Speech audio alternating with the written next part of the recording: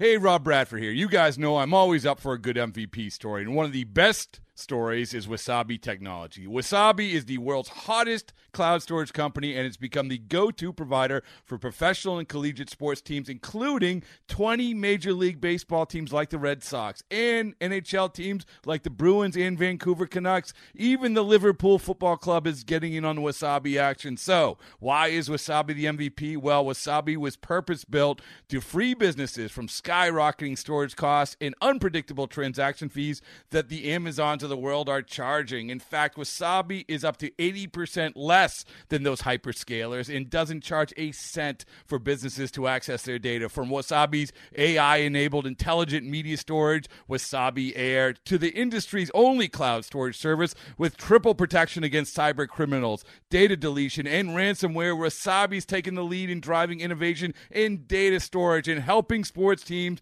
to unleash the power of their data. Wasabi, another Boston-based championship team. A chance to visit with young Mariners outfielder Jared Kelenic, who played a role in that comeback attempt. And Jared, how nice is it to finally get in that first game in a big league camp and play as well as you did yesterday against the Rangers?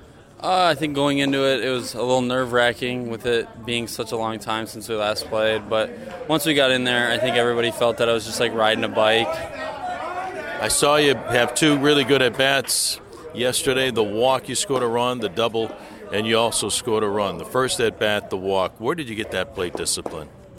I think it was really just I told myself that, first game I was going to be patient and just look for my pitch and something that I could do or something I could do damage on. And in the first at-bat, I got hit in the forearm, but it didn't really hurt. It was all good. But then the next at-bat, I doubled, but I was just trying to tell myself, like I said, get my pitch and be able to do damage on it. You got that pitch, and I want to talk about the double now because you hit the double the other way into left field. You're a left-handed hitter. When did you learn to use foul line to foul line?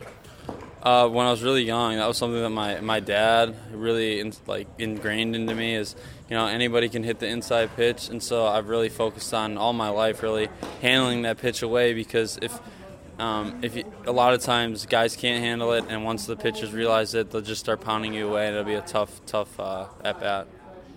Last year you made 3 stops in West Virginia, Modesto, and you got up to Double-A Arkansas. Overall, you hit .291 and 20-plus home runs and almost 70 runs batted in. What did you learn at each stop last year at West Virginia, Modesto, and at Double-A Arkansas?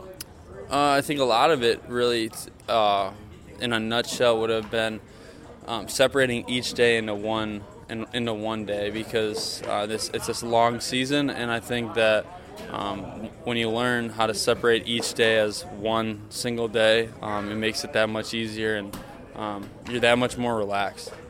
Really came through the organization, and you're on your way. Tell me a little bit about what are your goals this year at spring training? I think my goal, along with everybody's goal, is I want to be the best guy in camp. That's something that I have my eyes set on, and I think everybody here has their eyes set on that they want to be the best guy here. But at the same time, I want to learn how to just have fun, and I'm a very tense individual, and I want to learn how when I'm playing, when I'm not playing, to just relax and really focus and have fun. Looks like you had a lot of fun yesterday in Game 1 of the season. What are you working on this spring to get to where you want to be? Just that. I'm working on, being not as, even though I am a tense individual, but I'm trying to work on just, having fun and realizing that, it's not a life or death situation out there. I'm lucky enough to play the game that I love every day, and whether I, hit a walk-off home run or strike out, the sun comes up tomorrow. I tell you what, we got the sun up this afternoon getting ready to play the Cubs. Talking about fun, it's fun watching you and Julio Rodriguez together. When you hit that double, he almost jumped out of the dugout. He roots for you, you root for him. You guys, it looks like you're attached at the hip. Can you talk a little bit about the dynamics between you and this 19-year-old kid? You're only 20. Yeah, I think we have a special relationship. I mean, us being the 2 youngest guys here, we're really pulling for each other because we both of us, it's very clear we want to be the best guy in camp. It's a competitive relationship at the same time, but it ultimately makes us better. And, anytime Julio just does something good, I'm the first one on the top step. Anytime I do something good, he's the first one on the top step. And whenever we do something bad, vice versa. If he does something bad, I'm the first one to be there for him and cheer him up. And if I do something bad, he's the first one there to say, hey, man, it's all good. Jared, tell us a little bit about growing up in Waukesha, Wisconsin. Where is it? What was it like growing up in Waukesha for a young Jared Kelenic? I come from a town out of Waukesha, just out of Milwaukee, which is southeastern Wisconsin. We're not blessed with great weather, especially in the winter and the fall and spring, really. So it was definitely tough trying to get my name out there, but the town that I'm from it's a smaller town, but it's home for me. A little chilly this winter. I heard Minneapolis had like a minus 36 degrees one day. How cold did it get in Waukesha this winter? Yeah, a couple of weeks ago it was like negative 10. I heard from my parents. But yeah, it's definitely it's not, especially right now. The weather's not glamorous. Always play baseball. I'm sure you did, but did you play other sports as well, Jared? Yeah, I played basketball up until my sophomore year, and then I played football up until my freshman year. But yeah, I enjoyed all sports. I was really competitive in all of them, and there's times where I miss playing basketball, I miss playing football. Point guard or power forward? What did you play in basketball? I could shoot. I didn't really like to drive because I just didn't like getting hit in the face all the time. But I could shoot. I was a 3-point specialist, I think. Glad you concentrated on baseball. What was it like for you? You're really doing well in baseball, and you're a senior in high school, and the New York Mets draft you in the first round a couple of years ago with, I believe, the 6th overall pick. How exciting was that, and what went through your mind that day on draft day? It was a very stressful day. It was a day I'll never forget. But at the same time, I remember when I heard my name called, it was like all this weight just fell off my shoulders because that's what I dreamed of. That's what I wanted to do. I wanted to be a professional baseball player, and to hear it called. I mean, I wasn't necessarily worried about who was calling it, but just to hear it, it's something that you never truly understand until it happens to you. Yeah. And it was one of the best days of my life. Did you have any idea, Jared, that you would be a first-round pick and go that high in the draft? Yeah, I think that there were talks going on. I'd heard about it when I was a sophomore in high school. Wow. And I had been committed when I was in 8th grade, so it was really early. But then, obviously, once I was committed, now the next step is trying to get picked as high as possible and go in the draft. And so when I was about a sophomore, freshman in high school, there was talks about me possibly going in the first round. Visiting with Jared Kelenic, and Jared, now you get drafted by the Mets, but right away, the big trade between the Mariners and the Mets, Robbie Cano and Edwin Diaz go to New York, and the Mariners are able to acquire you, and thank goodness you're now here wearing a Mariners uniform. What did you think about the trade at that point in your very young professional career? I was excited. It was like the draft process all over again, not as intense, but it was a fresh start with a new organization. It was a new city, a new home, and I was really excited to get out here and just start over. Who taught you how to hit? I think a lot of people. I mean, my dad has been somebody that's influenced how I hit.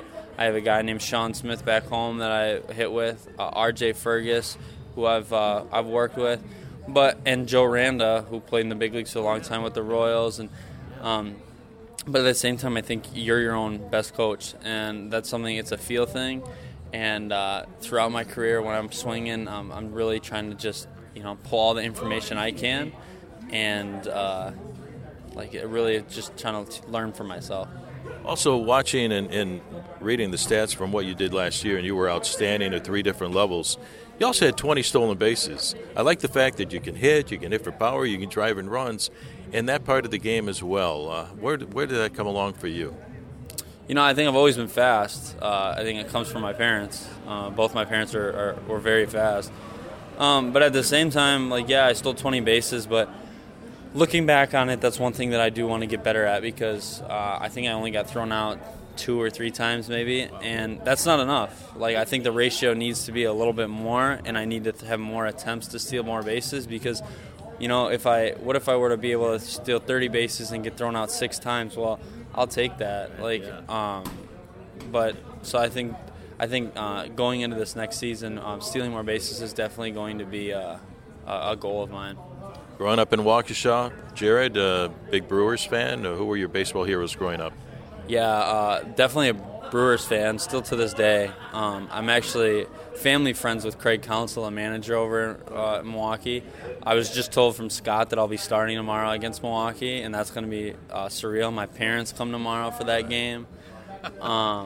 But, growing up, I always enjoyed I always enjoyed watching baseball, playoff baseball, whoever it was.